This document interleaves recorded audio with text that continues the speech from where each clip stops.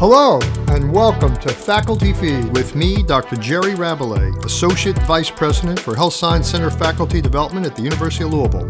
With me are my co-hosts, Dr. Stacy Sainer, Director of HSC Faculty Development, and Dr. Laura Weingartner, Director of Research for Faculty Health Professions Education. Once a week, we're going to come together to use this podcast to bring faculty development content to feed your hunger and satisfy your appetite so you can magnify your impact as an educator, clinician, researcher, and academic leader. Today we're talking with Dr. Pascale Allard, and she is a tenured associate professor and the director of graduate studies in the Department of Microbiology and Immunology at the University of Louisville. So Pascale, recently you gave an HSC educator grand rounds at the University of Louisville, and you talked about study strategies that are not effective and what we can do to have our learners use more effective study strategies. I think the good place to start would be, what types of learners do you work with? So I worked with a graduate student, medical student, and dental student. What types of ineffective strategies do you see them using? So rereading obviously is a big one. And I see that a lot with graduate students. But for example, when I do a little survey at the beginning of the dental course, and 60% of the first year dental students still use rereading as the number one strategy. I think rereading feels like it's effective. It's easy. Yes. That's the issue. It is so easy to do. So you said you give a survey at the beginning of the session. How do you talk to them about some of these ineffective strategies?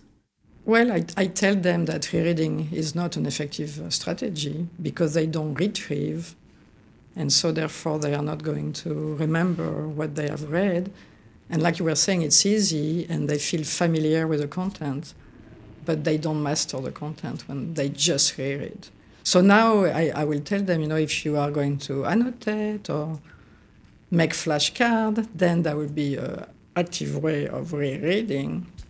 But just rereading by itself isn't going to be enough. Are students generally receptive to that information? I don't know about the dental student because I don't ask them, question about, are you convinced that rereading is not a good thing to do?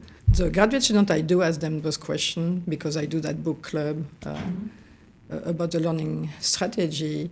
And so 90% of them usually are convinced that rereading is not an effective way of learning.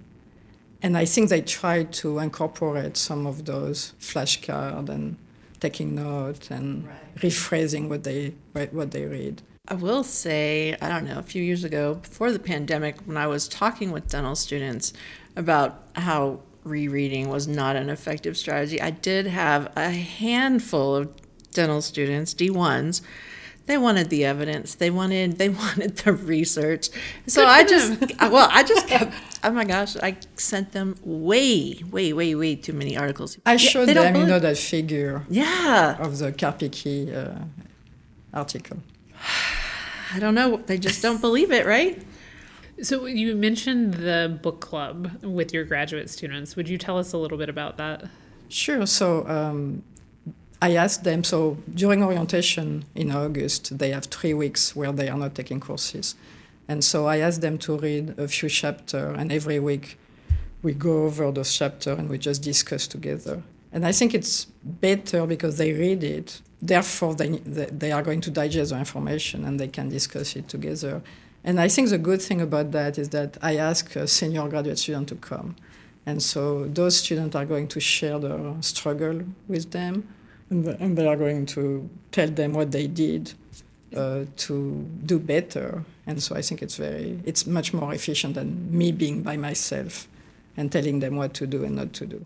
I think that having peers talk about study strategies that work tends to be more effective than instructors, because the trust is there, because it's someone who has recently been in your position. Because if I think back to, when I was an undergrad, and if I would try to tell students, well, this is how I studied, it's a completely different world than when I was there. So I think having a near peer be able to say, I know this feels easier. Rereading feels good because, Pascale, like you said, you're familiar with that content. having a student say, try this, it's going to feel harder, but it's effective, that message can just flow a little bit better. They're more likely to believe a peer than they would me or you, no matter how much evidence we provide them. But I think part of the issue is they're afraid to change their technique, right? Because if you think about it, this is what got them to where they are right now. Our dental students, our medical, why would they change? Oh my gosh, they're afraid to fail. And so they think by stopping the rereading and trying something else. Well, they have used rereading to get to where they are. Right. They have. There's no doubt about that. And what's different as they enter medical school, dental school, nursing school, is the volume of information and the pace at which it arrives, 5 to 10 times faster than it does in college. And so the same bad habits, study habits, that might have worked when you had plenty of time, won't work when it moves at the pace of a summer class where it's a chapter a day in each of your classes, and at the end of a week you have a test, right? If you've ever taken summer organic chemistry 2, like I did one summer, it moves at lightning speed at a volume close to what medical school looked like. And so I think ineffective study strategies, given enough time, maybe does something, but you can't afford the time to reread all of that. And maybe that's the biggest downfall as they enter these intensive learning periods, is they try to use what they've used before, but it's just, they don't have time to reread 200 pages a night, different from the 200 pages tomorrow night and the 200 pages the night after that. They just can't keep up. So Pascal, I was going to ask, how did you start? Like, when did all this occur? Like, you're reading your book club and, talking with the learners. I mean, this is recent in your tenure here at university, right? Yes, so that was following taking the CHPE. And that's when I realized that, first of all, faculty that teach usually don't have the training to teach. And we need to teach our graduate students how to teach, but we also need to teach them how to learn properly. And so I read, we had a book club with teach your student how to learn. And then I discovered the book for the student, and I thought, that's a smaller book. Maybe we can do that during orientation because we have time. So when we've talked to students or any learners about Make It Stick, one of the consistent responses we get is, how come I didn't hear about this before? Do you get that kind of response from your students? Well, some of them knew. I mean, they were using some of those effective learning strategy, and some of them were not. And so obviously, but no, they did not comment on not being aware or being aware. Like half of the class, I think, maybe less than half of the class, was already using some effective learning strategy. Not necessarily all of them. But, Right. I'm curious to find out, since you delivered your HSC Educator Grand Rounds on this topic, have other faculty come to you to say, can you help me think through how I approach our students in our department to make them learn better? Yes. So, for example, I had an opportunity, Dr. Lacris, Kid contacted me because she wanted to, just after, like a week after that presentation, and she said she had an opportunity to submit a grant for underrepresented students in STEM, and she wanted me to do a similar book club for those students. And I said, of course, sure. I can be a co-I on the grant and do that and mentor the students. So Pascal, you talked about completing the HPE certificate, so the Health Professions Education Certificate, and you also have completed LEAM, which is at the time was Leadership and Innovation in Academic Medicine, but it is now Leadership and Innovation in Academics Matter. Have you used lessons from these programs in your teaching? As I was taking those two... You were doing it at the same time. At the same time. I realized that there was a lot of common topics that we were talking about. And I will just, list a few, like mindset, growth mindset, great resilience, setting goal, communication skill, providing feedback to the student. So all of those, I think, are really very similar if you are a teacher or if you are a leader. And actually, as a teacher, I want to lead my student. Absolutely. To become self-directed learner and lifelong learner. So there is no difference there. So I remember not too long ago did you have a group of students, you had them read Mindset in one of your courses?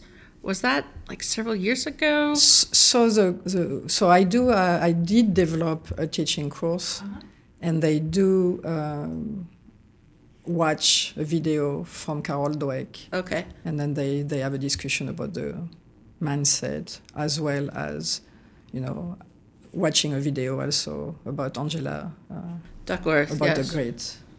Are these the graduate students? Those are the graduate students. So are these topics something that your graduate students have been familiar with before, or is it something that's new to them? No, so when I surveyed them before the book club, only 1 out of 10 knew about growth mindset. So they do not know about the growth mindset and the fixed mindset and how to acquire them or change them. Yeah. Yes. Let's work on changing them. Wow. Another thing that I see that was very common between the leadership course and the CHP was engaging the employee or engaging the student in the course. Like, for example, for a student, the value of the course is going to be important, knowing that they are safe, it's a safe environment. That would be the same for an employee. And also making sure that they have the tool to succeed. So that was something that I thought was very common to both. I'm glad you're seeing the connectivity between those two very different courses, but the common denominator here is they're about people. And so that's why people as learners, people as employees, the same kind of leadership behaviors, teacher behaviors are likely to result in that environment of safety and trust and a learning environment where you can grow and that's expected and the feedback is formative for them. And so it's not surprising, but I'm glad you pointed it out because I'd not thought of it that way before. I hadn't either, and it's really neat to hear your perspective because you were doing both of those at the same time, and just the overlap and how you were able to differentiate or not differentiate. Like, having a growth mindset for a learner is just as important as me having a growth mindset when I'm working with my staff or anyone else. So it's the applicability, I guess, is really what we're talking about. And providing good feedback also, because you mentioned that.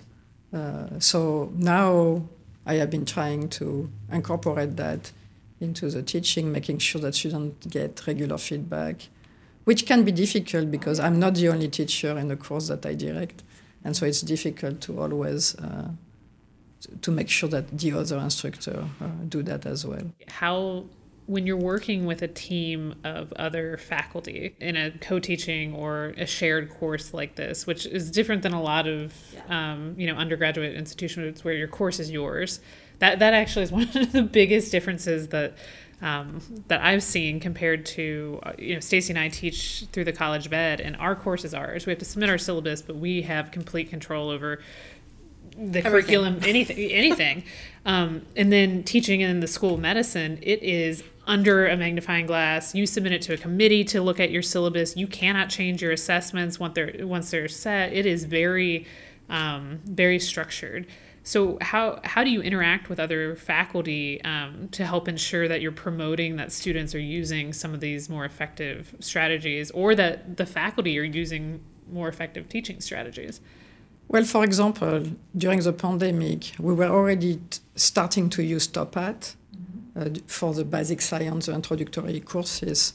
And so during the pandemic, I was able to convince people that they needed to use it because we were going to go virtual. So all of our courses were using TOPAT when those courses were virtual that semester, in 2020. So you were ready to go when the situation came up. So are you still using Top Hat? Yeah, we are still using Top Hat, even in person, because it's so engaging easy. the student. And I was able to convince some of my colleagues to continue to use it even when we got back in person. And the good thing about it, when some people do not use it in the course, then we can compare. Those are our control. So for listeners that are not familiar, Top Hat is a program basically where faculty can put in their PowerPoints, they can add quiz questions, and so as you're going through your lecture, it would automatically bring up like a quiz question or something. You stop, the learners provide their answer right then and there. You get the real-time data right back. The learners get immediate feedback, and it really helps, I see two ways, keeping the learners engaged, but it's also keeping faculty from going off on bizarre tangents when they need to get through and talk about some specific curriculum. Well, they must also get a sense of whether their learners know the stuff that we're talking about and might have to pause and say, well, let's go back and look at that again a different way, because half of you missed this question. Yeah, that's a really good point, and that is helpful. Our podcast is a passive activity, and the one thing we do to try to make it a little more active is we ask our guests to challenge our listeners to do something next week after they've heard this podcast. So what would you ask the listeners to do to help learners develop more effective study habits? Well, I was going to say something that I didn't talk about. I think reassessing what the students are doing is really important, and I think that reminding them that they need to reassess their learning strategy toward their goal and in context of their performance is very important. I think that's a good point too, because even so, as the learners are coming in, even if at the first learning session they're at, or they're at their orientation, if you ask them what strategies are you using, you learn what they're using, and you tell them what works, I imagine a few months later, even if they say, oh, I'm going to try X, I'm going to annotate every paragraph as I go through and make it a really active learning. I would imagine if you check in a couple months later that they've dropped off, or maybe the panic, Jerry's talking about trying to drink from the fire hose here. The panic, all of a sudden they're falling back on, well, rereading feels easy. Or if rereading doesn't take as much time as it does to write out, so it makes sense to go back and check back in with learners, even if you've already done it, just to peer, and that's something that all faculty could do. Hey, how are you studying this? And then reinforcing some of those techniques. And I like the idea, Pascal, is like having the learners do the reassessment, right? How are my current study strategies? And so that's going to lead to more self-directed learning as they begin to reflect. Because for some folks, if you never ask them, they would never think about it. Well, Pascal, thank you so much for stopping by. We really enjoyed your Educator Grand Rounds, and we hope to talk to you again soon. Thank you. If you want to up your game as a professional educator or to enhance your leadership skills in the academic setting, this is the place to be.